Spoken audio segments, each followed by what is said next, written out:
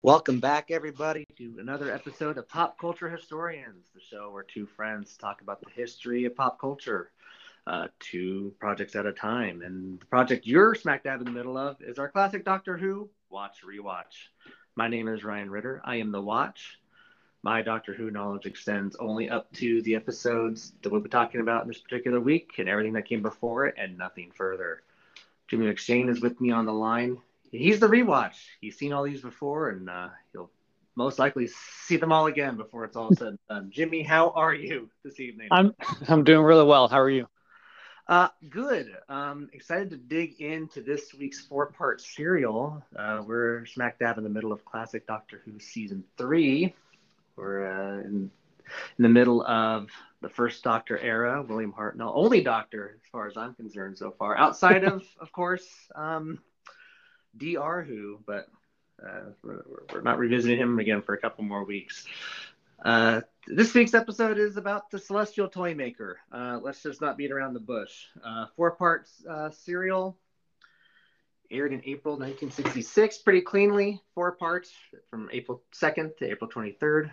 Kind of nice when it all falls so neatly into like a 1-month chunk like that. Jimmy, hit us with some behind the scenes deets, some the director, writer, composer. What do you got? We do have a composer this time. It's Dudley Simpson. We've talked about him before. He's done Planet of the Giants, The Crusade, The Chase. So this is his 4th serial for the show. He eventually is going to become like the full-time, or at least the main sound, the main composer for the show, but that's not for a couple years. But he does this one as well. It was written by Brian Hales, who this is his first contribution, but he's going to write 5 more after this, extending into the 70s. So we'll be talking about him again. And this is director Bill Sellers' only serial as a director. Behind the scenes was another unfortunately interesting story. Yeah, it seems like there's a lot going on this one. Well, you noted, when you saw William Hartnell's character, the Doctor, kind of start to disappear last serial, you started to wonder if maybe this was the regeneration. And that is exactly what John Wilde had in mind for this serial.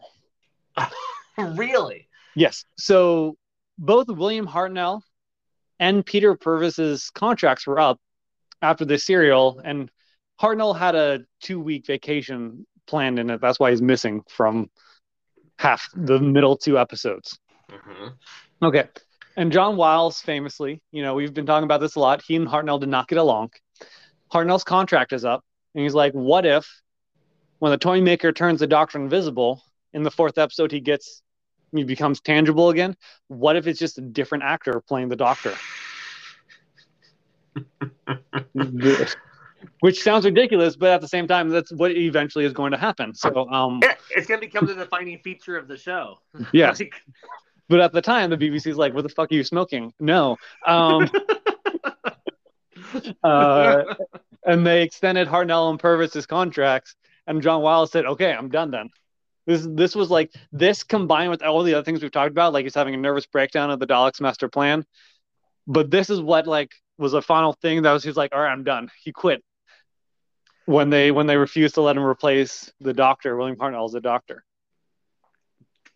Thus ends kind of a very brief tenure, kind of a tumultuous tenure.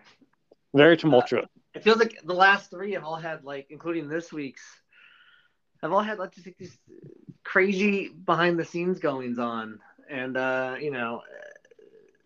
it feels like the quality of the show is definitely suffering as a result.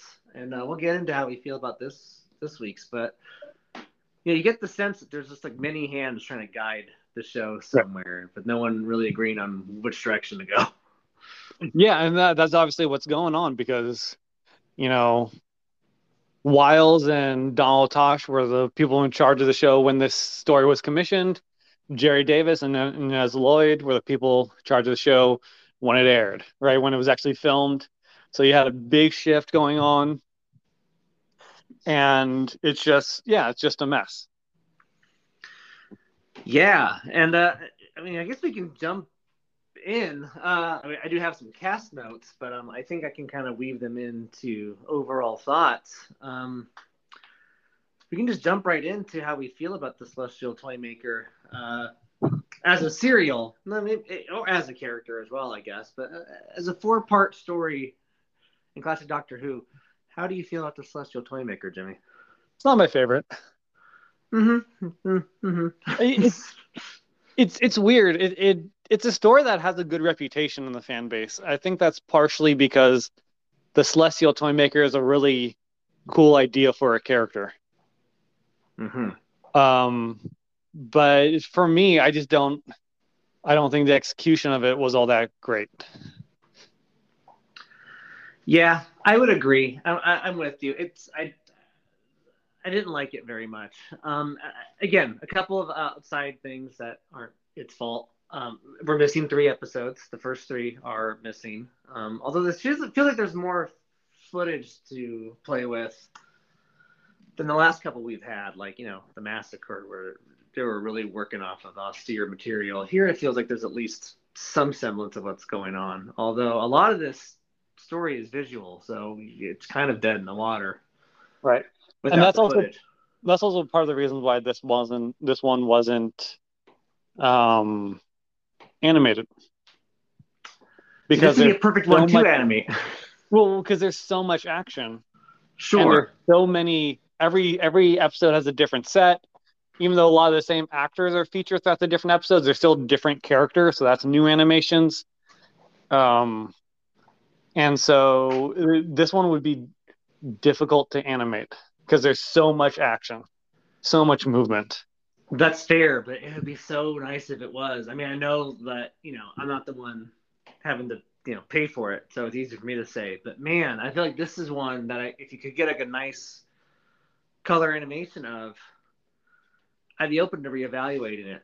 But as it is, we don't have that, so I have to kind of go off of what we have and what I see and what I hear. And it's a good idea for a story, and it's one that intrigued me as, the first episode kind of sets up the premise, which is, of course, the Celestial Toymaker has taken the Doctor, Stephen, and Dodo, and puts into a series of games. The Doctor kind of has like one long running game throughout the entire 4 parts, kind of serves as the backbone, and then Stephen and Dodo kind of have a new game to play every episode. It's an intriguing idea, and I know I sense that, I don't know if people have any trouble with it. Does feel a little juvenile, which I know sometimes people have a problem with, but I think considering 8 episodes ago the story ended with the Huguenots getting like massacred and slaughtered and hung, I'll take something a little bit more juvenile. That's fine. The show can do both. But there's always like, I like this one thing about it, but like the rest of it isn't great. So like, I like the idea of the games, but I thought the games themselves were a little weird and not intuitive. Well, and also the games, like, find out which chair won't kill you is not a game, right? No, it's not a game. And they did the best they could to like turn that into 25 minutes of drama. And of course, the biggest problem with this serial is that Hartnell was missing for half of it, right? His presence is sorely missed, like It, more than even usual. Like it's noticeable. it is, and that's also partially, I think, because part of the whole premise of the episode is that this toy maker wants the Doctor because he's such a good challenge, and he wants to match wits with the Doctor. Mm-hmm. But the Doctor doesn't, except for like the very, very end, the Doctor doesn't have an opportunity to actually match wits. He's doing this really challenging game, which, okay, fair enough.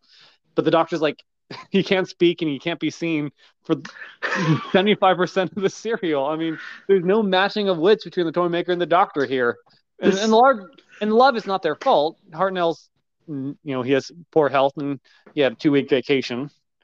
But nonetheless, I don't know. Yeah, no, it's all a lead up because what we do have, because my other point, and I think it all kind of leads into what you're talking about, Celestial Toymaker himself might be, just in terms of would the average person listening have seen this guy before, maybe the biggest guest star we've had so far in Michael Gough, who Right. most people are going to know as Alfred from the Tim Burton / Joel Schumacher Batman-averse. Can I persuade you to take a sandwich with you, sir?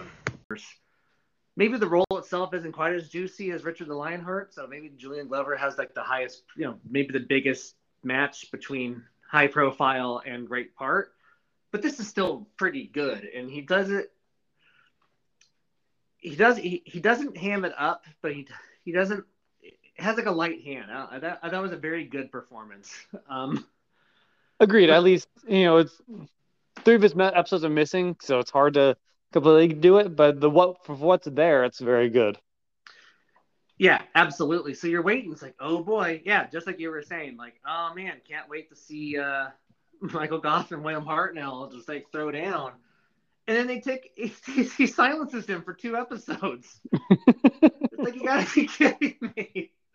And I also thought the other guest stars, I mean, they're all well accomplished actors that we'll talk about in a second, but I thought their performances were kind of annoying.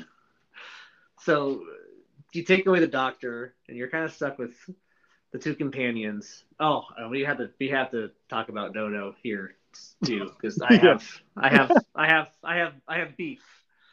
Yeah.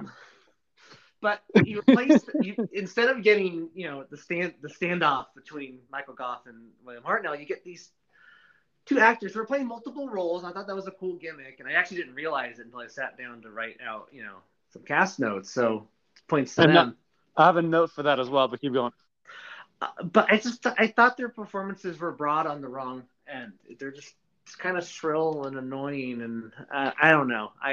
Maybe you feel differently, but and like Cyril, I don't know. I wasn't digging these characters. No, and they couldn't seem to make up their mind if they were real people or just fake dolls, and they were dolls the whole time. But Dodo's like insistence that they were real people kind of made that confusing. But yeah, I agree. They were really one note, but they all had like these really like broad personalities for being so one note. And of course, they're hitting the same shrill note over and over. Right.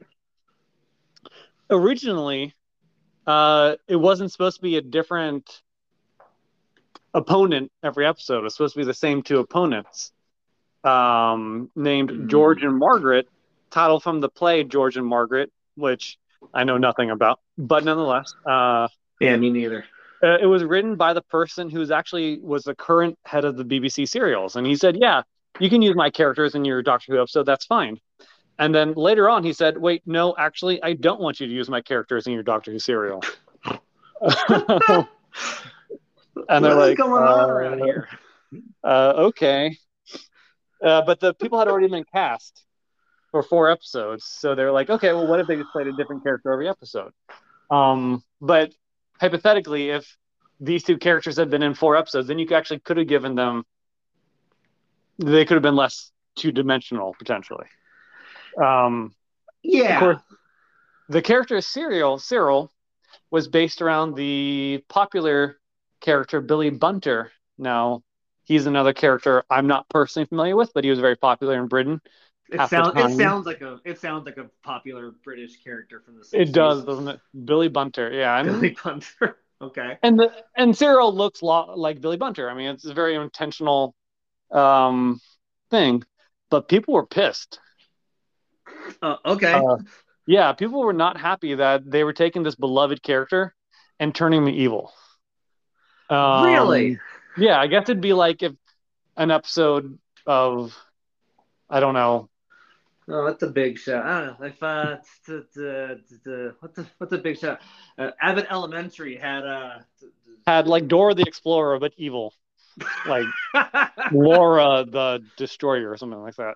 But it Dora looked the exactly like. Destroyer sounds like a badass character. Actually, I would love to see that. Fair enough. But yeah, you have a character that looks exactly like Dora, but you call him Laura. Although Cyril and Billy aren't that similar, but nonetheless, Yeah. But even then, I feel like today people wouldn't really care. But at the time, people were mad, so they had to put like a disclaimer at the beginning of the fourth serial saying Cyril is not supposed to be Billy Bunter. There are similarities, but it's not the same character. Isn't this isn't this country still like 20 years out from like being like leveled by war? Like you think like something like this would just kind of roll off your backs a little bit, like. Apparently not. I don't know. I don't know what to tell you. I don't know if it was. I mean, they got a couple angry letters and they put the disclaimer. I don't really know how many people were upset by it, but Sure. it was enough to where BBC felt the need to put a disclaimer before the final episode. Well, speaking as an American, I come from a country where we don't make mountains out of molehills at all. That all sounds very comedic to me. So, well, you know what? Good. I would have written in too because I hated Cyril. I would have complained and asked for a disclaimer too, so I could have turned it off. Yeah. So there's not a whole lot. The idea is good, and I get the sense that they're trying to, kind of like how they're trying to find the next Dalek character who was like the next big, you know,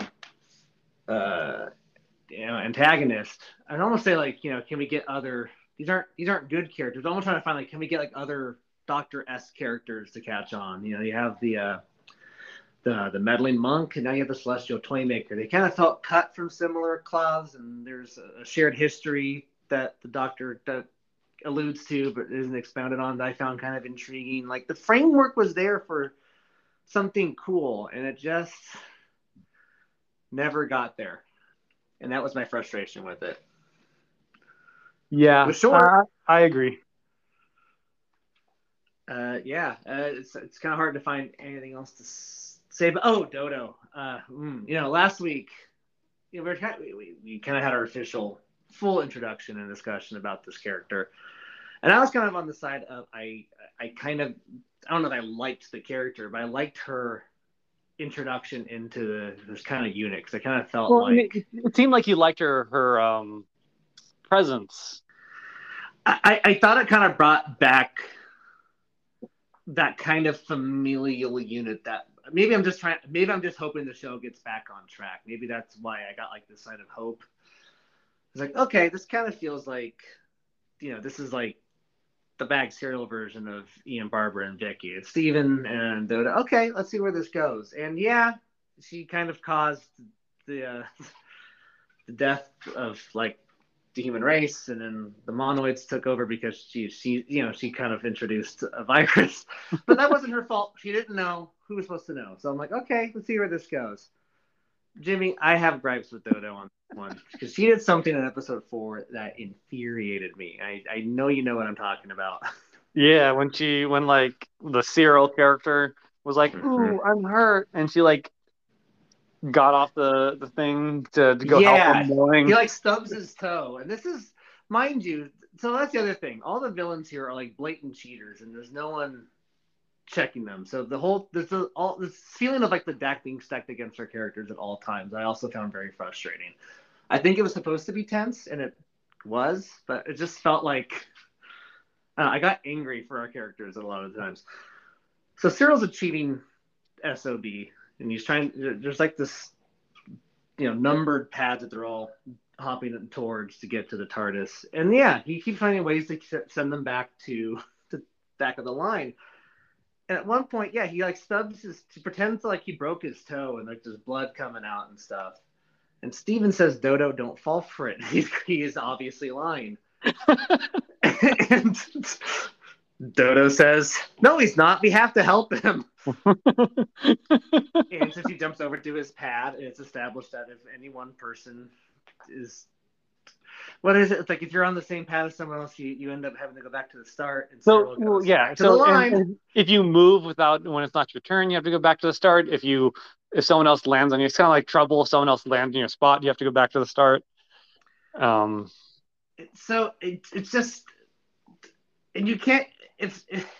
If Susan had done that, you could almost forgive it because she is very much on the young side and she's established as a little. I wouldn't have forgiven it, but whatever. Huh? I would not have forgiven Susan. I would not have forgiven Susan for that. But okay, go on. But maybe you shouldn't, but you could almost see like, okay, I can kind of see why they may have thought this is something in character. I don't know. This was just a way to kill a couple minutes, and it drove me nuts. Well, and yeah, that's kind of the thing about Dodo is her characterization is I think she's supposed to be someone who's trusting and naive and stuff like that, but like this makes her look stupid. Yes. And I understand you want to have conflict, and also it kind of makes it like they're saying you're wrong to be trusting and care about other people. Like there's at no point do they benefit from Dodo's trusting other people, wanting to help. Like she wanted to cooperate with the different people, and Steven thought it was a bad idea. Nowhere are they rewarded for her desire to cooperate with people. No, and it's kind of weird to see Steven's like strong-headedness like be validated like throughout. Yeah, it's a nice quality to have, but it's also nice to see him get humbled like once or twice a serial. And here he's like always correct. He's like, screw this guy or forget these people, and like every single time, yeah, should have done it. Right, and I definitely feel like that's a weakness in this, especially because it happens every episode too. It happens every single time. Every single time. So every 4 episodes in a row that have the exact same like different window dressings, but the exact same beats. Yes, that was the other thing that drove me nuts. It's the same episode 4 times. Yeah, and just to kind of put a button on Dodo, I did notice someone made the note that Ines Lloyd finally takes over as producer here, and this is the first time that a female companion wears a miniskirt, which is not something that I clocked. I just assumed she's just in like modern like mod dress. Like I didn't, but it's a good point. That is new for this show, and you couple that with Dodo kind of being dumb, and you just have to wonder where we're going with this. We're a far cry away from the days of Barbara or even Vicky, and it's a shame. I thought there was going to be more to this. I will say, I'm not gonna go and call John Wiles or Ines Lloyd or anything like that. Sexist or anything like that. Sure. But in the same breath, I can't imagine Verity Lambert being okay with Dodo being the only female representation on the TARDIS being like that, right? Always being wrong, and always, right. And basically being a problem. No, Susan was kind of like that. But even Susan got the opportunity to be right. But Barbara, Verity and Lambert always made sure Barbara was a useful member of the team. She got to win sometimes. She got to be the one who saved everybody. And sure, and even in a famous, the serial, The Rescue, where she's essentially in captivity for the whole 4 episodes, it's not out of lack of trying. She's always on the move and like trying to bust out of there. So even when she's kind of in a more distressed role, she doesn't feel like it because she's trying, and she's trying to outwit her captors and stuff. I don't think Dodo would have had that opportunity. Well, it's hard to say, but and maybe we're being too hard on Dodo because there's so much problems behind the scenes with the serial. It'll be interesting because it's been a while since I watched some of these, and I was hoping going back I would reevaluate my opinion of Dodo. So far, it's being more cemented. That's how it goes sometimes. So yeah, but a lot of my opinion was based on these early serials where she caused the whole arc to get sick and die, and she was super annoying in the Celestial Toymaker. So maybe, I'm trying to remember, maybe it'll get better from here for Dodo. We'll see. Yeah, we'll see. And again, the arc I could kind of forgive because any one of them could have gotten sick, but here Right. she's actively making the choice, and they're always bad choices, and that sucks. Yes. Oh, and we don't have to expound on this just yet. We can get there when we get there. But this serial does have the funniest ending cliffhanger I have seen on the show so far. It does. And that's the end of episode 4. Oh. Oh yeah. Yeah. Just wait till you see how that one gets resolved. Also notable. This is the only Doctor Who episode, new and old, to say the N-word. I will be honest. I did not clock this. I presume this was part of one of the rhymes or the riddles. No. So, eeny, meeny, miner, mo, catch a tiger by his toe. Yes. Wasn't always catch a tiger. Mm-hmm. That's right. And so, yeah, at some point, I think it was the King of Hearts in the second episode was trying to pick a chair. He did the classic eeny, meeny, miny, mo. But if you're not paying attention, you probably think he says tiger, but he doesn't. Again, the audio a little scratchy. I didn't catch it. I think there's gonna be one of those times I'm not gonna play the clip. I think we're just gonna let you can just go do your own research on that. But right. Well, and I saw that. I did say that mentioned later on in some of the online notes. All right. Well, and it's a terrible thing. It's a product of its time. That's what the rhyme was, and people at the time thought it was okay. Yeah, it wasn't. I do like that you had the. I like that you had the note. This is the only episode old or new, as if there was a chance one of the new episodes was going to happen. Did David Tennant just dropping N-bombs everywhere? Look, it was 2009. We didn't know. Yeah, that's true. I do wonder, though. It does make it interesting if they ever do get around to animating this serial, what they're going to do there. That could be a stronger reason as any why they may not touch this. Potentially, especially when there's other ones still to do. Mm-hmm. You can always cut around it, eeny, meeny, miny, mo, and just cut to, whatever. Or just catch it by the toe, or just leave it in there and put a note at the beginning. I don't know. Yeah, it's possible. But they may not get. No matter what you do, there's gonna be a number of people who are gonna be pissed off about it. So. Yeah, and for many they may be right too, but it's probably a mess they're going to want to avoid for as long as possible. That was the other thing, and then we can break this down. Another example of the good idea, but I don't know if this is a loose cannon invention or this is something that actually did on the show. For many of the episodes, there's sort of a riddle, cliffhanger. They read, the characters read it out, and then we kind of smash cut to the credits. But on the versions I watched, they also superimposed the riddle as if it was something for you, the viewer at home, to ruminate on for the next week. And I don't know if that's something that the show actually did live, in the '60s, or that's something that Loose Cannon was doing. I don't know if you have any. I don't know if you. I don't have any insight into that. I don't know. And of course, that's the problem with these episodes being missing. I'm sure it would have been in the shooting script or something like that if they did, but I don't actually know. It's a good idea. I like it. The problem is that the riddles are they're so in show specific that there's no way you could possibly have guessed what they were supposed to mean over the week. There's one about six sisters and 7 without voice or whatever, and they're about the chairs that we were talking about. But I don't know if there's gonna be chairs coming up. I don't know. It's just stuff like that where it's a great catch, but it doesn't work if that's indeed what the show is doing. Well, at the very least, they still did end with the riddle, and so presumably some kids did try to figure out the riddle in the weeks in between. Yeah. I was sitting there trying to figure it out, because it's a well-written riddle, but it's just there's no way you're gonna guess it. I mean, I guess you could guess chairs, then congratulations if you are, but I think most people would not go that direction.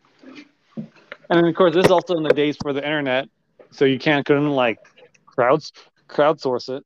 Right. Exactly. So I don't know. It's just it's a 4 episodes, an 88-minute arc of, missed opportunities. Is kind of where I land with it. Agreed. Do we want to break it down? All that said, do we want to now talk about it at length? Yeah. Do you want to break it down, or do you want to do the actors first and then break it down? Oh yeah, let's do actors. We've already talked about Michael Gough, Alfred Pennywise himself.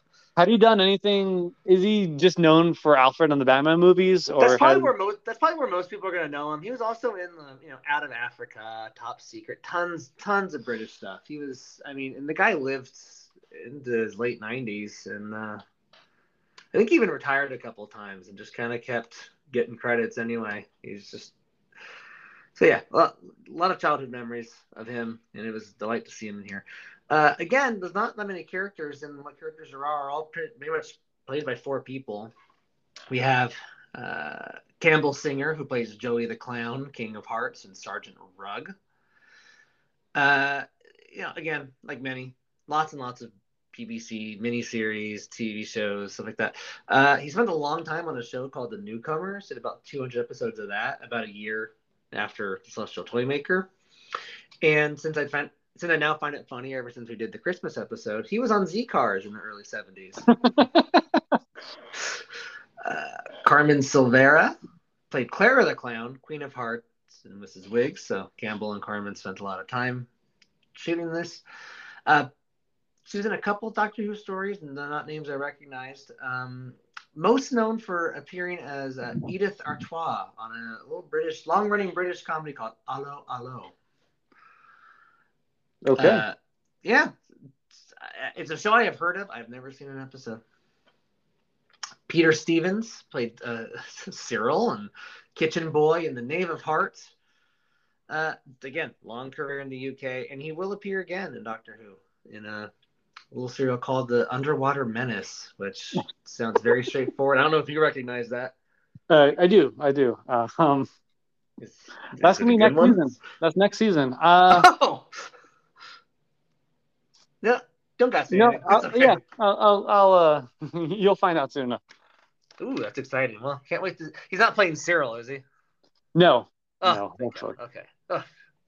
They probably wouldn't dare after all the trouble they got into. Probably not. And then Reg Lever, who plays Joker, not the Joker. That will be. That was Batman 66 in 1989. He's played Joker, and he was in a lot of movies. Some that people may have heard of, movies such as Doom Watch, the 1970 Scrooge musical, which is an excellent little Christmas movie if you haven't seen it, and appeared several times on Z-Cars. And those are our main players outside of the Doctor and his companions, who no turnover this week. So look, I'll take that. Yeah, it is stabilizing, and now we got a new behind the scenes. Is now at least we have the transitions over. The John Wiles era is over with this one. The Inez Lloyd era starts next serial. So we'll see where the Inez Lloyd era takes us. But for now, it takes us to the Celestial Toy Room. And hey, that's the name of the first episode, the Celestial Toy Room. Now, both of you be very careful. This place is a hidden menace. Nothing is just for fun. So, as picking up from where we left off last week, the Doctor's mysteriously invisible now, and they're not sure if this had something to do with the refusions, the invisible alien race from the Ark. Stephen and Dodo can still hear his voice, but they cannot see his body. They can't even when they move. Notably, Stephen moves his arm in the airspace where the Doctor's voice is, and you can't even feel anything. So it feels almost ghost-like at this point. The Doctor, I don't recall if he knows or if he's surmising that this is just an attack on the TARDIS that has broken through the TARDIS walls. He's surmising. Yeah. Yeah, okay. So that's why he hasn't turned on the scanner. There's nothing on the scanner. So there's nothing who knows what's going on here? So the doctor tells Steven to open the doors, and he hops on outside to check out what's going on. And what is outside, Jimmy?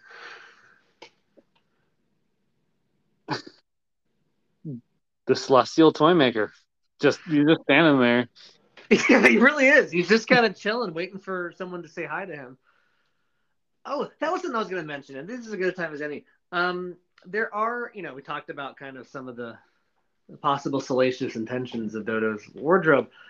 There's other people have mentioned that there's sort of the Celestial Toymaker's costume is racially charged. I, again, didn't pick up on that because Michael Gough appeared to me to be a white British man and didn't appear to be anything else besides that. Like, he doesn't have, like, any makeup on his face or anything like that. But there has been some people who kind of have pointed out some evidence that Celestial Toymaker may be, like, an Asian character being played by a white guy. I didn't pick up on that, but I guess part of the problem is he's not human. I mean, he looks human, but he's a immortal, godlike character with immense powers.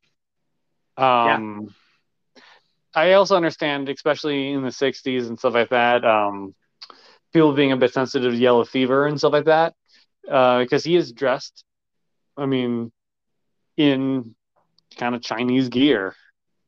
Yes, he is. Now, Michael Gough isn't playing him as an Asian man. He's just, playing him like himself. He doesn't have... Yeah, basically. It's not yellow face. He's not doing a voice.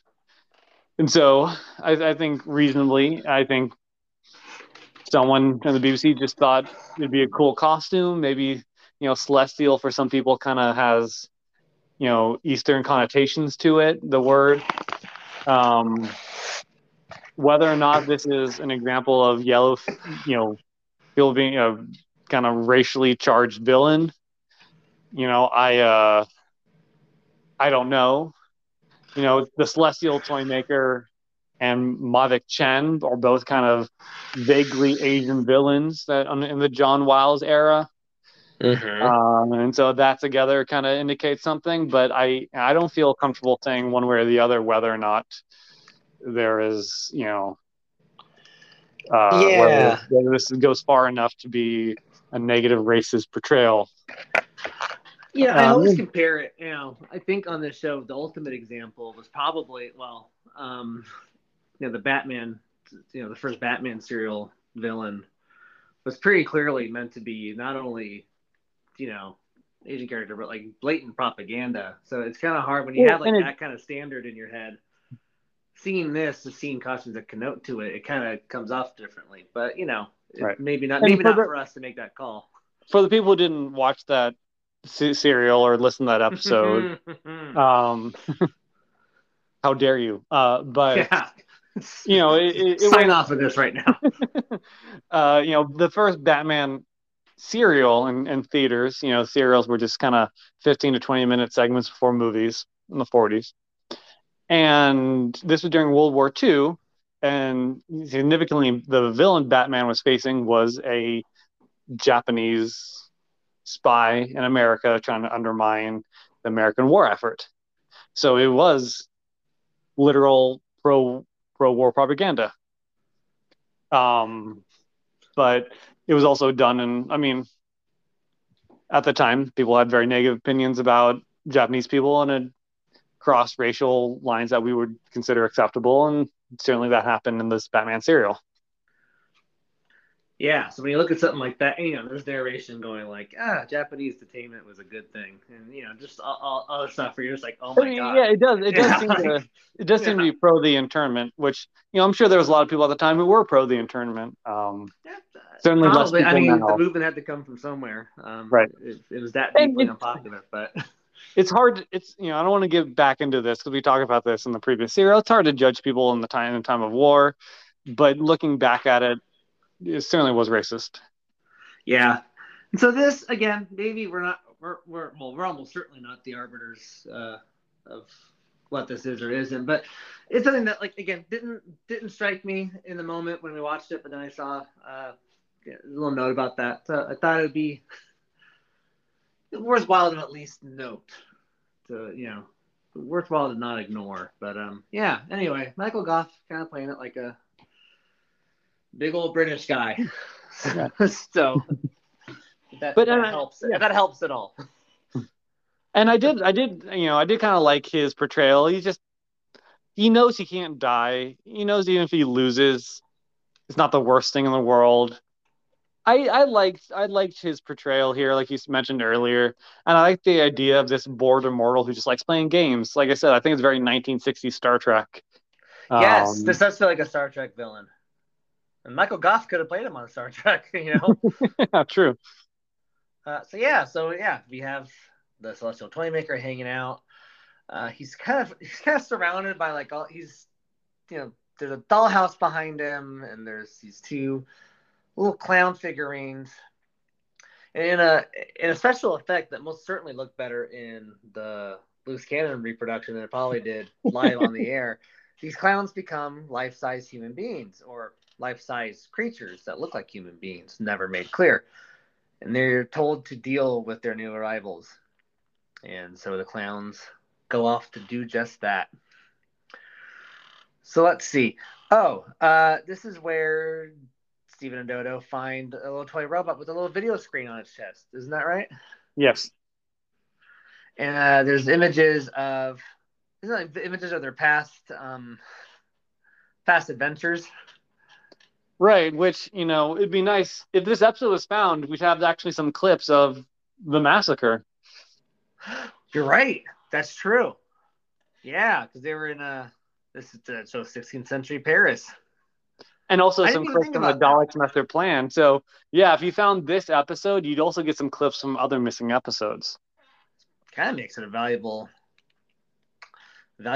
piece of property. This kind of reminded me the video, like that drive by, like the walk by memory bank in Doctor Strange 2, where we get America's backstory because she's like, she's standing. Do you remember this at all? Yeah. I know what you're talking about. Yeah, this kind of reminded me of that a little bit. I mean, the 1960s, small screen TV version, but it should be noted the Doctor is tangible again here. Okay, yeah, I'm glad you pointed that out because it wasn't always clear to me when he was and when he wasn't, and it wasn't until it's hard when you can't literally watch it, but yeah. Yeah, that's another thing where it's like it's a very visual serial, so having him only as recreations hurts it a little bit. The Doctor tells him to get away from the screen. It's meant to hypnotize them, and he knows where he is.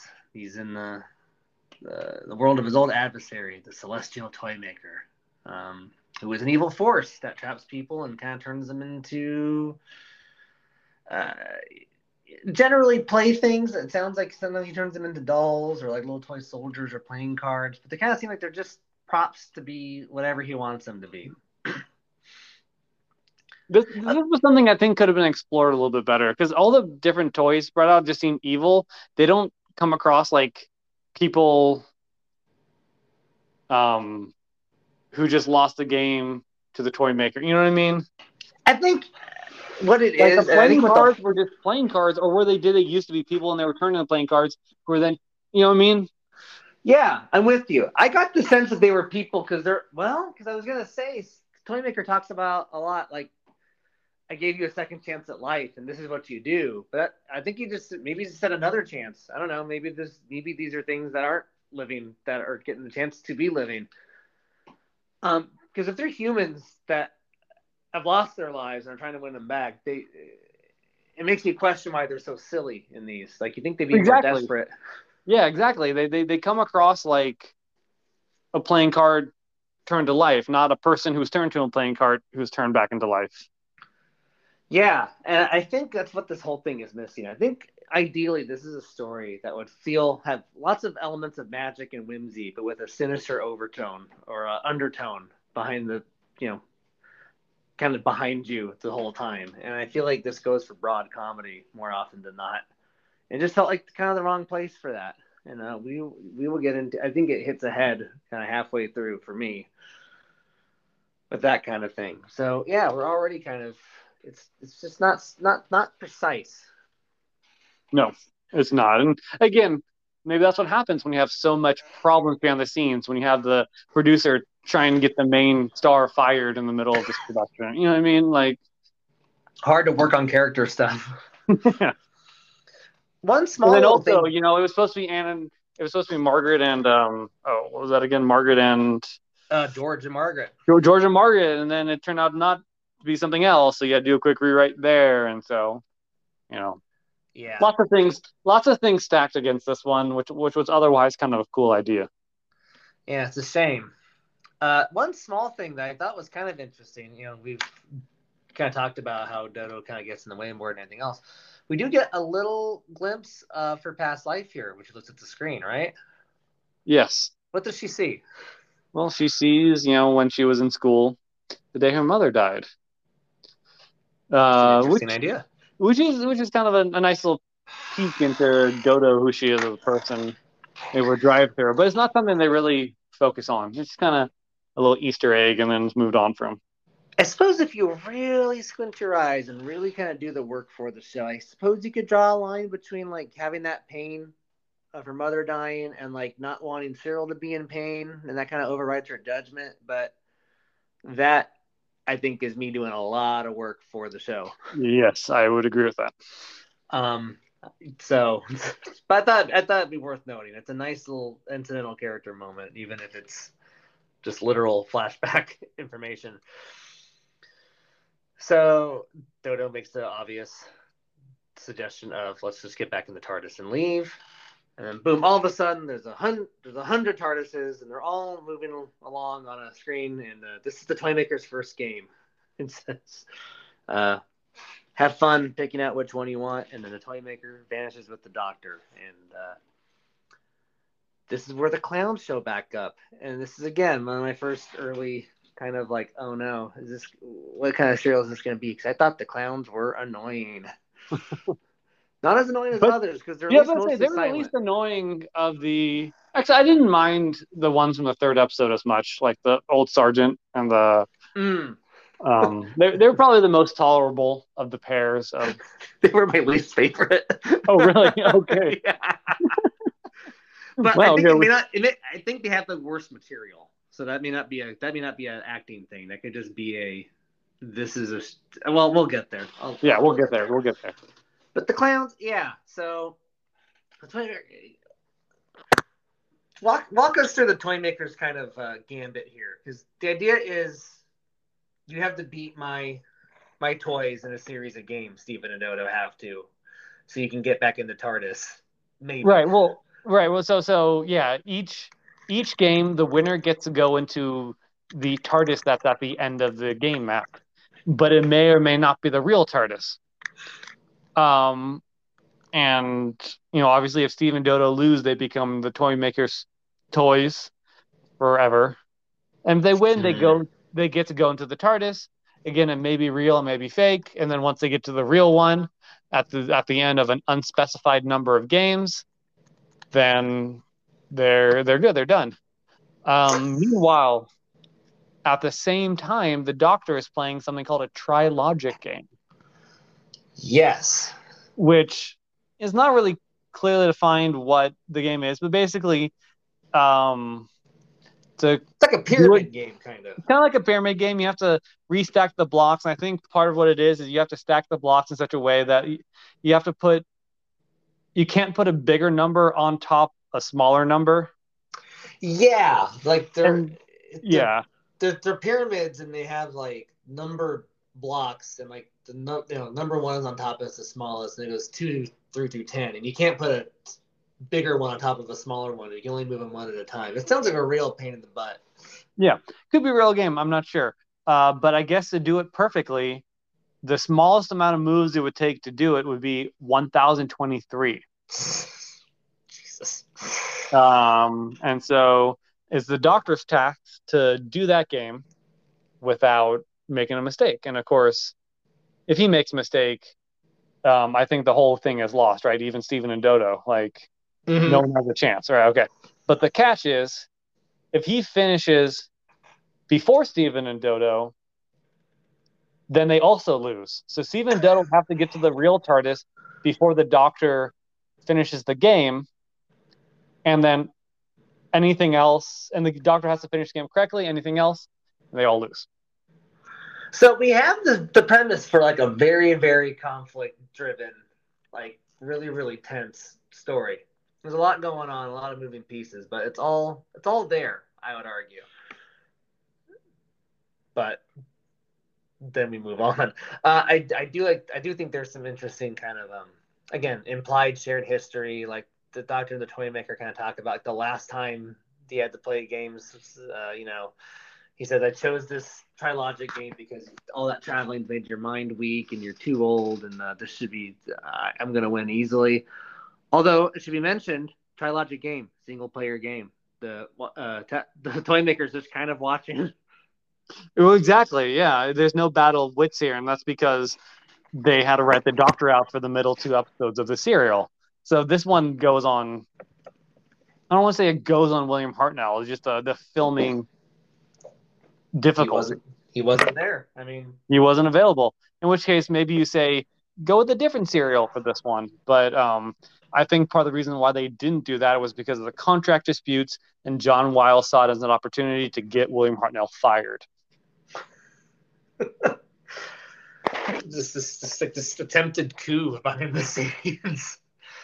Did they have anyone cast at all, or did they even get that far? I don't think they had gotten that far because I think it was pretty immediately shut down. I'm not aware of who John Wiles would have wanted as the Doctor. I was just curious. No, that's a good question. But yeah, I don't think he got a chance to even like start thinking about who he wanted to replace him with because it was cut off at the knees. Yes. Okay. Sorry about that. So that's okay. Question asked and answered. So Stephen and Dodo and the 2 clowns, who are named Joey and Clara, which I find kind of funny because they're just like normal names, are playing blind man's bluff, and this is one of the easier games to get a hold of. Wrap your mind around, considering we have only a series of pictures. It's an obstacle course that everyone has to teams of 2, Stephen and Dodo being a team and the clowns being another team. One teammate moves around an obstacle course blindfolded, and the other person tries to give them, buzz signals as a way to guide them in a soundproof booth. And if you fall off, you lose. It's pretty simple. This is where they start cutting off the Doctor a little bit. The Doctor, it's not clear how he calls out to them, but call out to them he does. Just kind of warn them that the game is rigged. And the Toymaker, punishes him by making everything except his hands intangible. So we have these floating pair of hands that, again, weren't clear to me what that was going on, how that looked, or what was going on until we got to episode 4 with actual footage. And it looks silly, but yeah. I don't know how else you do it, so I will give that a pass. So how does the game go for our companions here, Stephen and Dodo? Stephen and Dodo go first, and they pull it off. Right? It goes well. Yeah. Yeah. And then the 2 clowns go, and then they realize that the Joey, the clown, has like a fake blindfold, like it's a transparent blindfold. Yeah. And so Stephen and Dodo demand, okay, you have to go again wearing Stephen's blindfold, and like immediately the dude falls off the thing. He's just like boom, and so that he loses. Steve and Dodo win. They go to the TARDIS, but of course it's a fake TARDIS. Yeah, and they get that riddle. Yeah, which I'll read right. 4 legs, no feet, of arms no lack. It carries no burden on its back. 6 deadly sisters, 7 for choice. Call the servants without voice. Joey and Clara have turned back into dolls, and that's it for episode 1. Lot to ponder in that riddle there, even though I've already given away what it was 15 minutes ago. I guess it's episode 2, The Hall of Dolls. Dodo, 4 in here, 3 in there. It must be the chairs. What was it? 6 deadly sisters, 7 for choice. I suppose that means 6 of them are dangerous. And only one is the right one. We'll have to find out which one by elimination. How? One of the worst Metallica albums ever. And pretty immediately they start putting together what the riddle is all about. I think you alluded to it. There's 2 adjoining rooms, and each room has different amounts of chairs. There's 3 in one room and 4 in the other, and they're all different sizes and shapes and designs. I did like this part of it. The design of making each chair different was pretty cool. And so they go, okay, 4 legs, no feet. Arms and legs. We're talking about the chairs. And then I think they figure out. Yeah, there's a bunch of doors, and when they open the doors, there's a bunch of dolls in them. Mm-hmm. They're like ballerinas, like life-size right? ballerina dolls. Yeah. And they figure out, oh, okay, because there's 6 of these ballerina dolls, and they go, okay, 6 deadly sisters, 7 for choice. We use these dolls, we put them in the chairs, whichever. They figure out pretty quick. Do you figure it out, or do the playing card characters that we'll get to in a second, do they kind of give away? No, they figured it out. They figured it out pretty quickly. To put the dolls in the chairs, see what happens. Yeah. And that's where we get the complication with the 2 companions. Of course, the doctor tries to call out and tell them what number chair they want to use, so they don't die and they can win the game. And as punishment for that, he loses his ability to speak. So that's it for William Hartnell for episodes 2 and 3, except for a pair of hands, which apparently weren't even his. And it was pretty obvious, hands. Like the dialogue by Hartnell was like pre-recorded. Yeah, it's door number. So the Toymaker pulls out 2 cards out of a playing card deck and goes, "These 2 will do," and they become full-size people. There's 4 of them, aren't there? Like he did pull out 2 cards, but there's 4 characters. So it was weird. Yeah, it's the King and the Queen, the Knave of Hearts, and the Joker, and they're all pivotal to this episode. Yes. Yeah, it wasn't quite clear what was going on here, but the King and the Queen again. Admittedly, we're using telesnaps here, so maybe he did pull out 4. It's hard to say. That's a good point. That's solid reasoning. So let's see what we got here. So yeah, we have the King, we have the Queen, and Knave of Hearts or the Joker. So it's basically it's 2 teams trying to find the one chair that will get them out of there. And so this is a problem with this episode, right? This is not a difficult game. The only difficulty is there's 2 groups who are competing, but at the same time, like it's not a. No, it's just put dolls in a chair and see which ones die, right?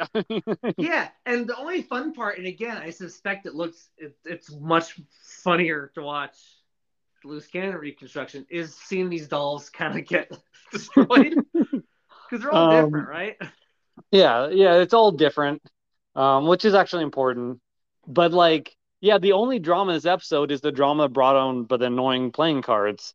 Like the King and Queen have this weird relationship where like the King kind of wants to kill their son, the Knave of Hearts. Yeah, I didn't understand any of this. And they're like bickering at each other the whole time, and the Joker doesn't really do anything. And it's not funny. It's going for like, I think it's supposed to be funny that they're sniping at each other, but like it's not funny. So it's just it just goes on and on. And let's be clear. This is a 25-minute episode, and it takes them the whole 25 minutes to put 6 dolls and 6 chairs. This is the only game. Yeah. And so it's insane. And we're not cutting back. We're not cutting back and forth to the Trilogic game. I don't think we see them again until. I think maybe ever so often, like we see the Celestial Toymaker, but yeah, the majority of this is focused on. Like I think like every so often you'll have like the Toymaker say something snide to the Doctor or something, right? I mean, like everyone's friends are gonna get out of this one, but yeah, it's just and so I don't know. I mean, and again, I think they're trying to get some drama out of Dodo's suggestion, because Dodo and Steven are at odds, and they'll remain at odds for the remainder of this serial. Steven thinks they're imaginary. Dodo thinks that they're real. So if they are real, there is some drama because they have a lot. Now everyone has something to lose. But to make that clear, or it doesn't mean anything, Right now, like I'm hoping they go back to being cards. Please, that'd be Well, which eventually they do, which you would think would justify. I mean, we saw them turn into dolls when they were clowns. They get turned back into cards at the end of this game. So you would think that would justify Steven's position, but it never quite does. And so, yeah, they decide to like split the rooms with each other. Steven and Dodo get the first three, and the King Queen of Hearts gets gets the four. And they just put dolls in. And yeah, like one. That's right. Do you have a favorite doll death? Yeah. I don't know. I think I like the one where like the doll gets thrown like jettisoned out. I think that was my favorite. That or the one that just like just shakes a lot and then it just like falls apart.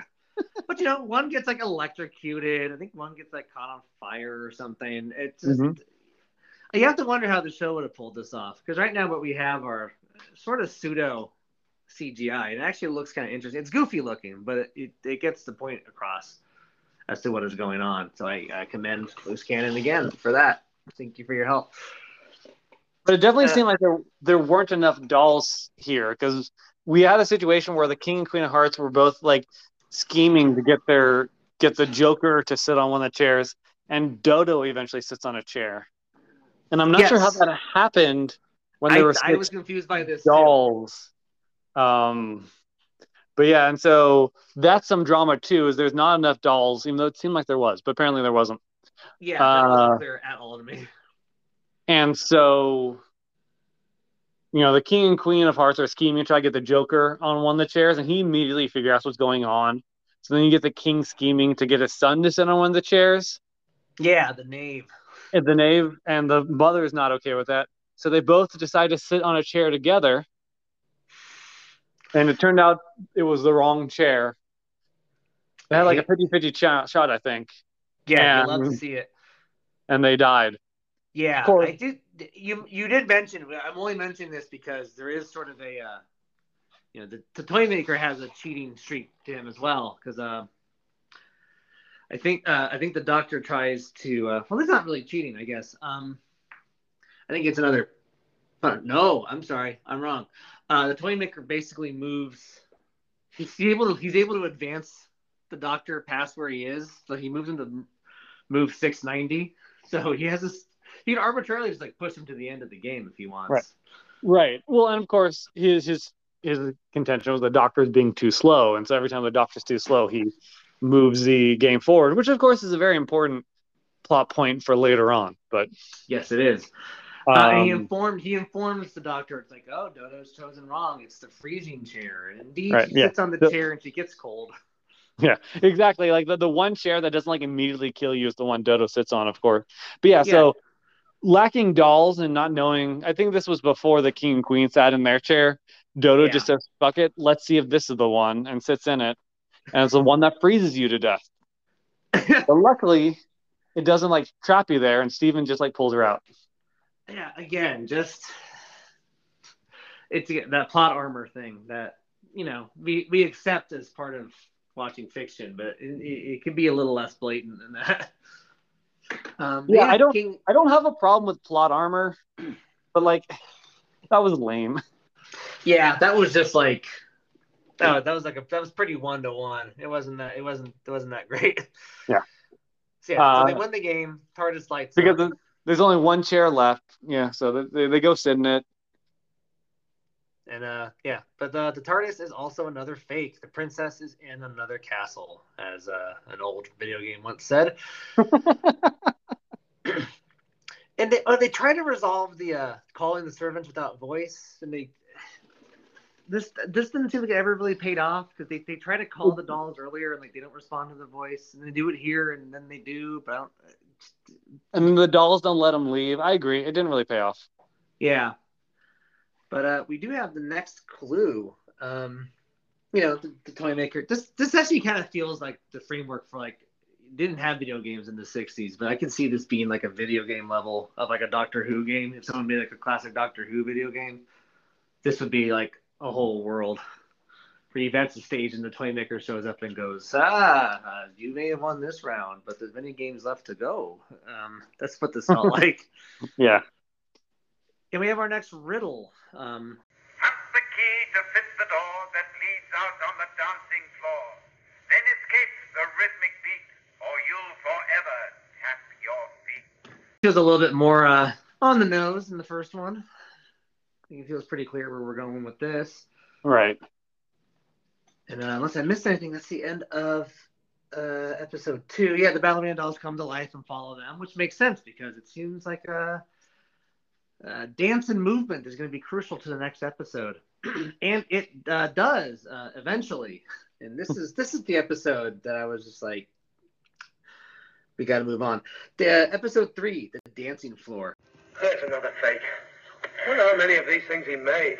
Far too many. I'm beginning to wonder if we ever see the real one again.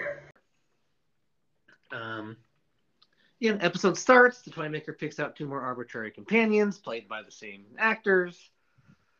Here we have Sergeant Rugg and Mrs. Wiggs. Mrs. Wiggs is she seems like a house cook. Yeah, it seemed like it. And Sergeant Rugg, it just seems like a guy that just like hangs out with her, like to watch like almost like security or something. What was his relationship? I mean, he kind of wants to get with her. Is that right? I don't know. It doesn't. It's just 2 dolls that the guy had, and Miss Ruggs was his kitchen cook, and Miss Wiggs is a kitchen cook, and Sergeant Ruggs is just a soldier who likes to hang out in the kitchen. I don't know. So there's this room. The kitchen is basically the room before this dancing room, and the key is hidden somewhere in the kitchen. And like half the episode, like literally half, is dedicated to Steven and Dodo trying to like. It's not even trying to interact. It's like Rugg and Rig doing like this whole like scene from a play that like no one's ever heard of. Like the idea was like because these 2 just start fighting and they start throwing stuff at each other, and so it's supposed to like distract Steven and Dodo from trying to find the key. But and I think that the idea is this delay tactic, because if the longer it takes Steven and Dodo to find the key, the more of the game, trilogic game, the Doctor gets done. So it's literally just the Toymaker making things more difficult, arbitrarily making things more difficult for Steven and Dodo. Which again makes sense from what the show is trying to do. But I found this very frustrating. And the characters themselves are okay. They almost felt like characters that you could see existing on a stage. But material, not funny. They're just arguing and throwing stuff at each other each time, and then like at one point Dodo tries to like reconcile them and it doesn't work. Right. And it is kind of a broad vaudevillian routine, like you said. You could see these characters on stage. Yeah.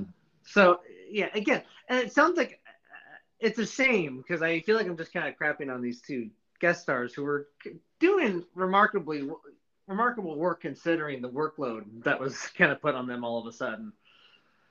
They are good performers. This is not their fault, but I think given the fact that the show had other things on its mind, like keeping the lights on and keeping a cast together, it's obviously don't really have enough time to kind of form these characters or go somewhere with them. So I think they had to revert to going broad. And there's also something else too, where it's possible the broad performance works better if you can see it.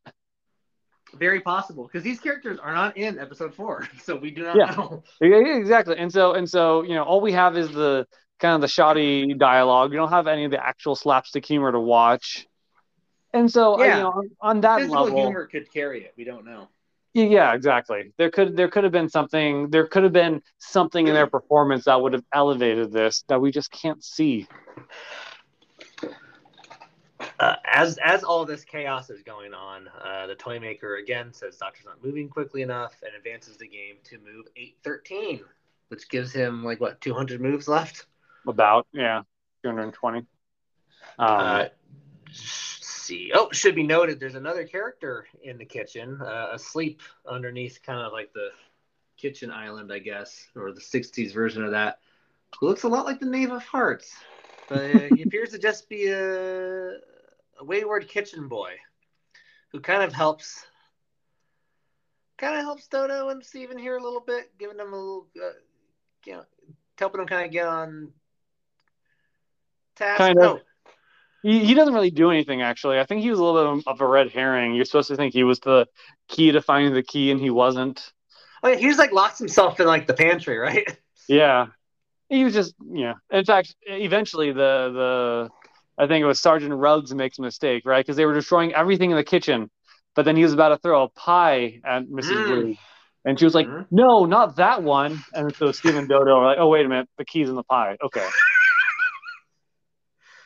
I kind of like that. I don't know. Yeah, I didn't mind it. And of course, it kind of had a dark ending because this is where this toy maker, I think, was like, "I gave you a chance and you screwed it up." So. He tells them like, you better keep them from reaching the TARDIS in the next game, or I will break you like all these plates. Is what he says specifically, which is good. It's okay, toy maker, go off, man. Yeah. Which gets us to the main event of this episode, the dancing floor and the ballerinas. And again, this is another one where it's a little hard to tell what's going on because it's a game, I guess, where you basically take a partner and you dance your way to the, you start at the back of the stage, you move way to the front of the stage where the TARDIS perhaps might be.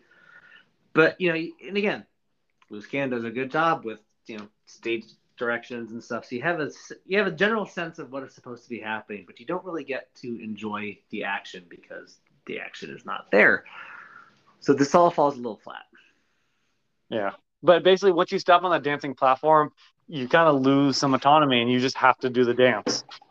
Right. But involving switching partners and stuff as well, right. Which send you back. Something I did like was, and of course, as soon as you get to the first person able to get to the TARDIS, get to a certain place on the dance floor, wins. Something I actually did like is Steven was able to kind of figure out how to manipulate events to where he and Dodo would be dancing with each other, because there was also some ballerinas on there, and then Sergeant Ruggs and Mrs. Wiggs and Sergeant Rugg. Mrs. Wiggs and Sergeant Rugg also do this part too, so they're all four on the dance with some like dancing dolls, and eventually Steven's able to kind of direct Dodo to where that when the partners switch, they're dancing with each other and they're able to dance to the TARDIS together. Mm-hmm. Meanwhile, Rugg and Mrs. Wiggs are left to, as the riddle stated, forever tap their feet, and they spend the rest of their non-doll days, which is not many. They have only a few seconds before they get turned back into dolls, but they spend that time dancing. So I thought this was kind of resolving a thing. Didn't Rugg kind of want to dance with her, or like mention like taking her out dancing, or am I making stuff up to make this? I honestly don't remember. Okay. We'll check the tape. That's the dancing floor, and let's see. Well, so it ends with the cliffhanger where the playmaker takes out Cyril, and he's like, Cyril, he hates to lose. He's gonna really defeat your friends. And we meet Cyril at the end, which prompted BBC to put that disclaimer before the 4th episode. Because people were so upset seeing an evil Billy Bunter. and so basically like kind of ends with the Doctor's on move 900 something. 902, I think. 902, and it's like, oh, you're running out of time, and you kind of ends with like the evil laugh from Cyril, and they go through the fake TARDIS, and they reason that the next one has to be the final TARDIS, probably because they know that it's episode 4 of a 4-part serial. Mm-hmm. But mostly because the Doctor's Trilogic game is almost done. If they have to play another game after this, they're screwed. Yeah, it'd be very funny if like this was also a fake TARDIS. Like, you lose. I mean, I feel like that'd be very in character with this toy maker as we've seen him, but right, oh well. But then the show can't move forward. Right. I actually think something they could have tried to do is like have Steven and Dodo and the Doctor figure out a way to like get out of there without like playing the toy maker's games. You know what I mean? Like, there is sort of the message of, the only way to like win a crooked game is not to play it at all. Yeah, it's not actually there. No, it's not. But I feel like that could have been another alternative for an ending for the story, but Mm-hmm. they did not go down that route. And a more stable time, like if this was like a season 2 story, you have to wonder how it would have come off. When things were a little bit more stable, people were a little happier. But it's not. It's a season 3 one. Episode 4, the final test. That gives it away right there. Well, here we are. Here's the next game. TARDIS hopscotch.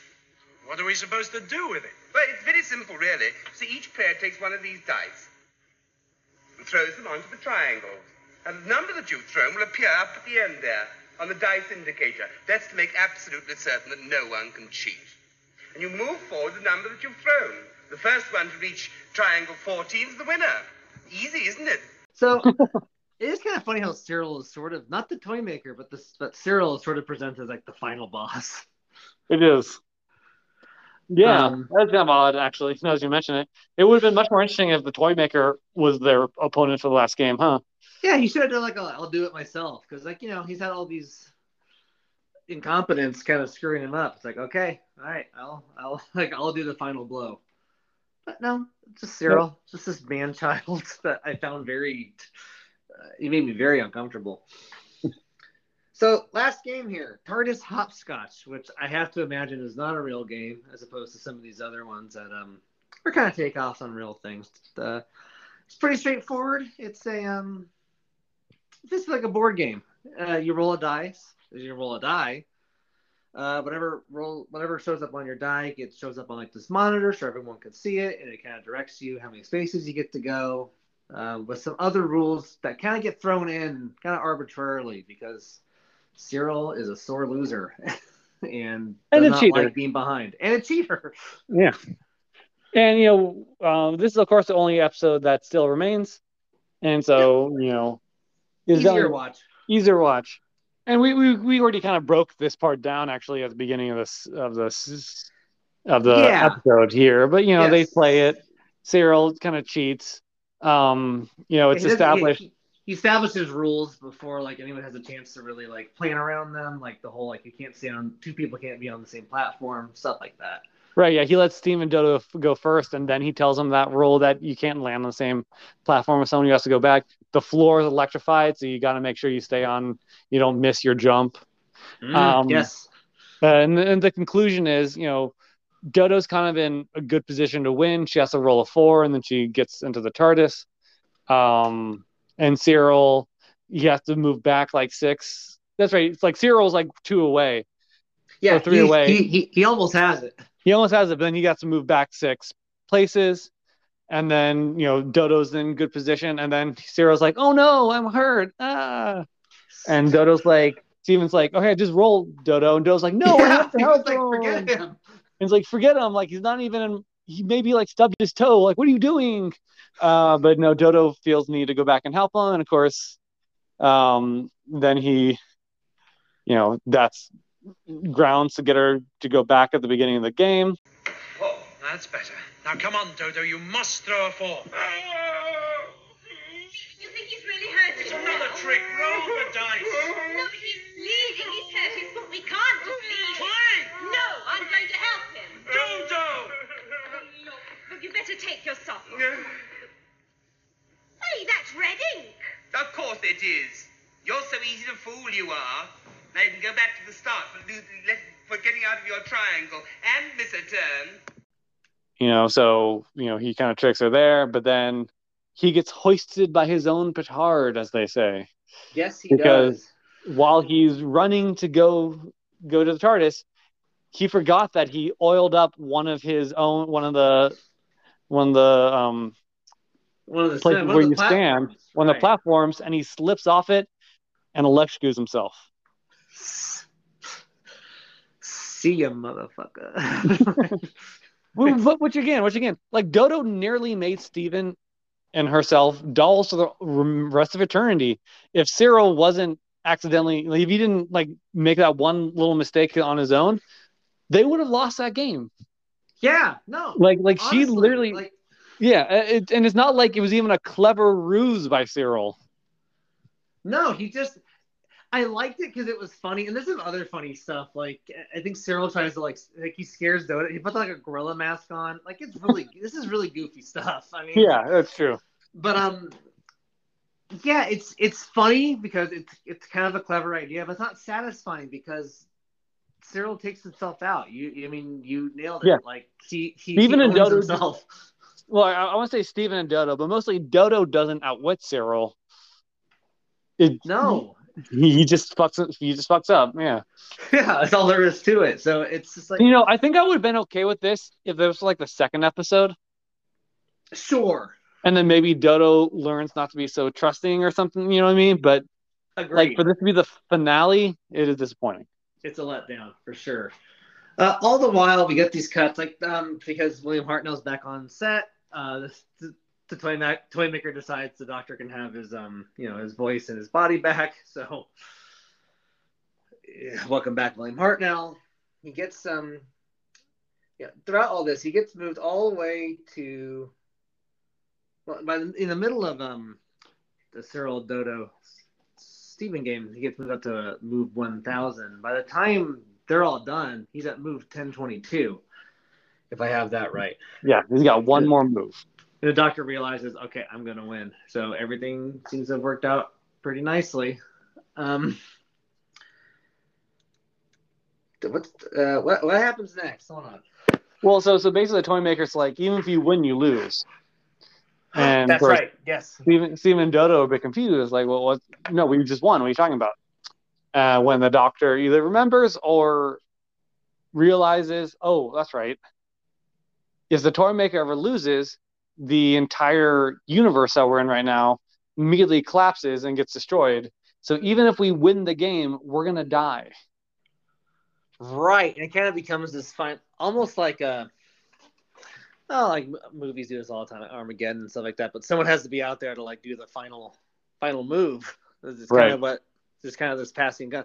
And again, there's something they can do. They do have enough time if they like set the TARDIS to dematerialize right when the game is finished. They have like a split second where they can leave if they're all in the TARDIS and it's already preset. Right. But then someone has to do the last move. Right. Which, Steven gallantly offers to do. Because he's a good guy like that. I would say, Dodo, get out there. But the Doctor has another idea. And so of course, the Doctor knows. Oh, that's right. Yes. Mm-hmm. Yeah. And so he basically imitates the Toymaker's voice and commands the final move of the Trilogic game, completing it, and then allows them the split second for them to leave before the universe gets destroyed and then remade again. Because it's clear the Toymaker doesn't die when the universe gets destroyed. He just has to make a new one, which he's not even that bothered by because he said he was bored of this one. Yeah, he seemed cool. This is like, I mean, he didn't seem cool, but he seemed like, I'm fine with this. And I will say, before the Doctor kind of finds his cheat, and I will say, I didn't know that all this behind the scenes drama, or like this was sort of crafted in order to kind of get Hartnell fired and trigger a regeneration. Not that they knew what that was going to be just yet. The thought occurred to me, well, maybe he makes the last move and then we start over. It's not how it came to pass, but it just feels like something's brewing with all this. They're kind of de-emphasizing the Doctor, and Hartnell's health doesn't seem great. And the active producer of the show at the time hated him. The thought, it's been on my mind a lot. I don't know how close or how far we are from it, but unless the ship gets righted here, I feel like I'm going to be on regeneration watch for a little bit. Okay.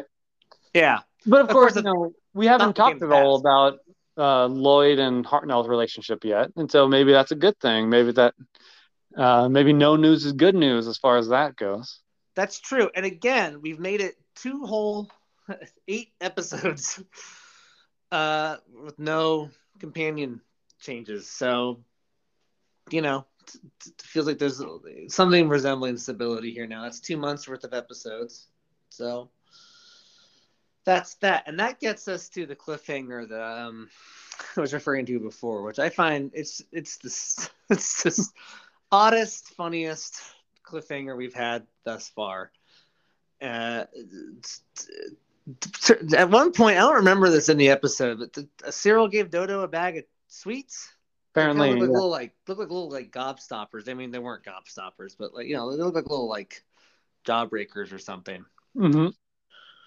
Or maybe taffy, maybe something softer. And they said, "Hey, we made it out. Let's celebrate with some candy," which is kind of a funny idea. You never really see them eat outside of the Romans. Yeah. And then the doctor decides, "Oh, I'll have a sweet." He puts it in his mouth, and what happens? He immediately clutches his jaw in pain. Oh no! Was it a poison sweet, or does he just have a toothache? Hey, let's celebrate with these. With what? Here, these. What are those? They're Cyril's sweets. He gave them to me just before the race game. Oh, throw them away, Dodo. I only told you to take them so that we wouldn't waste any more time. Oh, all right. It's really interesting. The last present from the Toymaker. I wonder. Oh! Doctor, what's wrong? I don't. We'll tune in next week. You're gonna love the answer, Ryan.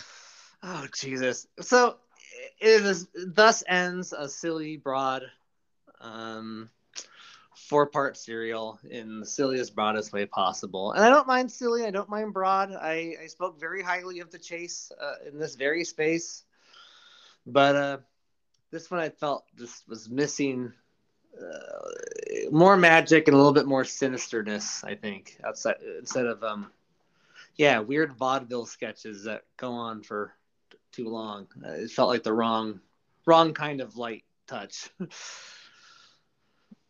And that's Jimmy. That is the Celestial Toymaker, and that is the end of the John Wiles era as well.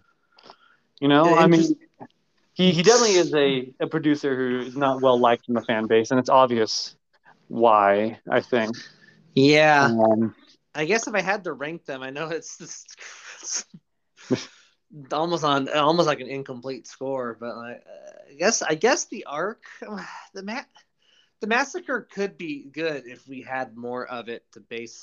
Well, and of course, he technically gets the Daleks' master plan, which was wonderful. Oh, well then that's the one. Yeah, but at the same time, that was something he was forced to do, and it was really more Dennis Spooner and Terry Nation's project. Yeah, and even Verity Lambert's. She got the wheels set in motion for that one. So technically, it's cheating. Give him that one. Yeah, if we could, that would be it. But of the three we have here, and they're not all total catastrophes. They're just there's a big thing missing from each of them, and that's frankly the big thing missing from them to me is the Doctor, right? I mean, when you look at when you look at the first 2 seasons and even the beginning of this third season, the Doctor's a great character, and so you put him front and center. They learned that in season 1, and John Wiles didn't like William Hartnell, so he intentionally put the Doctor in the background. I was listening to an older episode of ours, the season 2 wrap up, where you'd given William Hartnell the MVP award for season 2, which was a well-earned award, and the reasoning was that once Ian and Barbara left the show kind of became the story of Doctor Who. He's now the main character of his own show. And I feel like less than a season later, that status has to be questioned. The massacre, essentially, the William Hartnell is in it, but the Doctor is really absent for most of it. And here, too, gone for most of it. Even the arc, he's a little de-emphasized. There's no real, work. You don't feel him trying to work around him, but I certainly wouldn't call him the driving force of it. Right.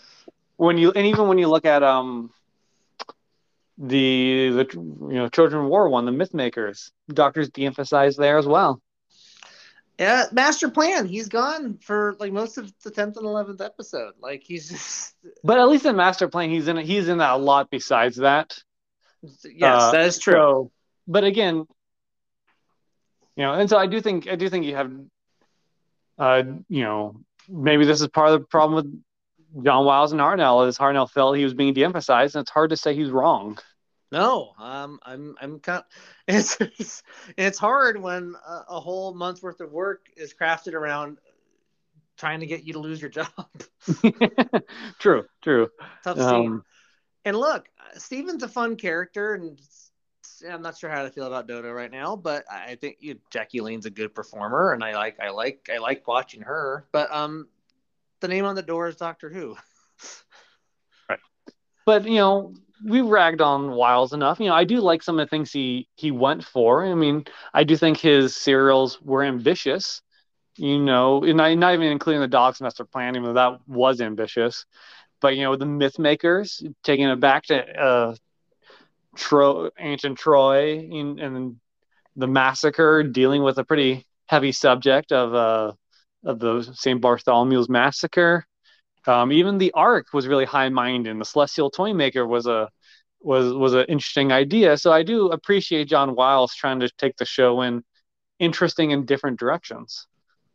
Yeah, the massacre in particular is one that, even though, again, I have to kind of give an incomplete rating to, just the fact that they even had the audacity to make a show around that particular subject, I have to kind of admire that. I don't know that it worked out, but I think it's something. The fact that they're not shying away from darker subject, which kind of allows them to do goofier stuff like this, I think is something to be admired. And it kind of goes back to something we were talking about in the wake of the failure of the Web Planet, where it's like, okay, here's an ambition that struck out. Do they shy away from it, or do they go back up to the bat, and swing away again? And something like the Massacre felt like a swing in a different direction, not in scope, but just in terms of like, oh, I didn't even consider that you could do dark material like this on a show like that. Don't know that it worked, but I appreciated the attempt. So I'm with you. The ambition is to be admired. And I think that's important for all of these first 3 seasons, is there's been a lot of ambition by the people making creative decisions. Not always the right decision, but they're always trying to do something big and something new. And I think that's a big pro in these early years. Yeah, it keeps it from getting stale. And I think especially 60s stuff, which can feel kind of dated. I think having that kind of just that kind of changing tides, and okay, if these 4 episodes aren't working out, and 4 more weeks, there's gonna be a totally different type of show. We can just kind of start over from there. It's even when the show is kind of like not working, it doesn't not work for too long. I don't know if that made any sense, but I think that's where that kind of ambition to try new things kind of can really be to its benefit. Right. And who knows, maybe if Wiles stuck around and he was able to repair his relationship with Hartnell, things could have been different. But as it is, this is his contribution to the show. Of course, even though he was not the one who was able to write off William Hartnell, the seed's been planted now, right? You could do it. The show the show clearly is chugging along even when he's not in episodes. Like, that's not nothing. Right. And so, of course, maybe it'll be next serial, maybe it'll be seasons from now, but eventually the show will move on from William Hartnell. And when that happens, maybe we'll come back and talk about, did this drama behind the scenes affect that at all? Yeah, I think once we're done with this era, whenever that end comes, I think episode kind of going over the era as a whole would be really satisfying and therapeutic in a sense, because it's taking some twists and turns, and sometimes being able to sort through that stuff could be really helpful. You mentioned next serial. Do you want to lay any groundwork for the next serial that we'll be talking about next week? Well, it's the Gunfighters, and it's going to be the first serial to fully take place in America. USA. We are in the Old West. Figured. Yeah, with the Gunfighters, right? Yeah. Of course, we've been to Manhattan before in The Chase, but that was just kind of a cameo appearance. This is a full-fledged serial there. So we got another historical going on. Of course, Western movies and TV shows were really popular in the 50s and 60s. Mm-hmm. And so, it's been a while. Of course, the serial is intact. It's complete. It's on BritBox, so that's nice. We can actually watch it. Yes, And it'll fantastic. be interesting to kind of go back and maybe see how the contemporary Western genre kind of informed this serial. Of course, it's going to be the first one where Inez Lloyd and Jerry Davis were taking the reins from a fairly early start in the whole process of writing and making it. And it's also the last one where every episode has unique individual titles. Oh, okay. Yeah. That's Starting with the serial afterwards, The Savages, it'll be Savages Part 1, The Savages Part 2, The Savages Part 3. well. There goes a major comedy source for this show. Yeah, we're what the hell are we doomed. supposed to do?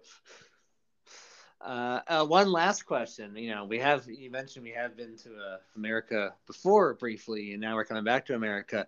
Can you confirm or deny that Morton Dill makes another appearance? do you even remember who I'm talking about? Oh yes, you mean the other Peter Purvis character. The other people. I can confirm you will not see Mortendale again. I'm sorry. No. Darn it. That's all right. I can survive. That closes the book for another week, and the TARDIS doors are closed for us as well. If you like what you heard this week and in previous weeks and want to hear more, rate and review us on the podcatcher of your choice. 5 stars would be much appreciated, but we'll take honest assessments too. Before what we're supposed to do. Fair enough. Before we go, actually, I have a question for you, Ryan. I want to see if you can guess. Because we're the gunfighters from the Old West, but there's a lot in the Old West I think you could tackle for this show. So what do you think it's going to be about for the gunfighter? What historical figures and stuff like that? No, Wyatt Earp comes to mind. I'm trying to think of I suppose the Civil War, perhaps. I got a lot of Leone on the brain, and a lot of his westerns kind of took place during like the 1860s and stuff like that. Maybe what's the famous gang? That's not very specific. But people like that. I think I know what gang you're talking about. Give me a second. Driving me nuts. I'm thinking it. Yeah. Wait, no. I'm thinking of people, stuff like people that would have been like in the movie Tombstone and stuff, like those kind of guys. Okay. Well, you'll just have to find out when you watch the serial. So I can't tell if they're gonna go with the obvious stuff or they're gonna go like totally like off the wall and pick like some obscure sheriff or something. Obscure sheriff who looks exactly like the Doctor. Oh my god! But you know what? You have to wonder. They can't go too broad because I don't know how much of a working knowledge the average British kid from the 60s would have about American Old West. Well, I mean, I could be wrong, but something to keep in mind is, America has always exported their movies. So I imagine that is true. People, were fairly familiar with the Western genre, even in Britain.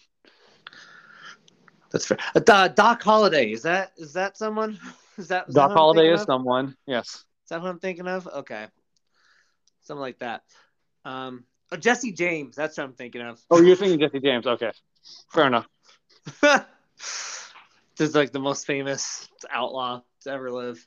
It took me 20 minutes to come up with it. His name is like Jesse James. It's not like anything. It's like John Smith. No, that's a good question. If you like clear history like that, again, 5 stars are on the table, I think. You can follow us on Twitter at PC Historians. You can follow us on Instagram at Pop Culture Historians Podcast. We have a website, Pop Culture Historians Podcast.wordpress.com. Check us out all in those places. And life lesson. This is an easy one, and this one's almost sincere. It's one we stumbled upon as we were talking here, and this is something next generation needs to know. You can tell Jimmy. You can tell your daughter this, and one day, God willing, I'll have a child to tell this too. The only way, sometimes, to win a game is to not play at all. And That's beautiful.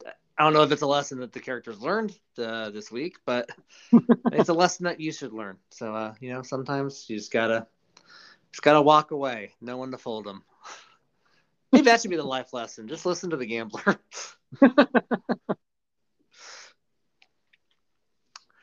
And all right, that's it. See you guys next week for the Gunfighters. The TARDIS doors are closed. Good night. Good night.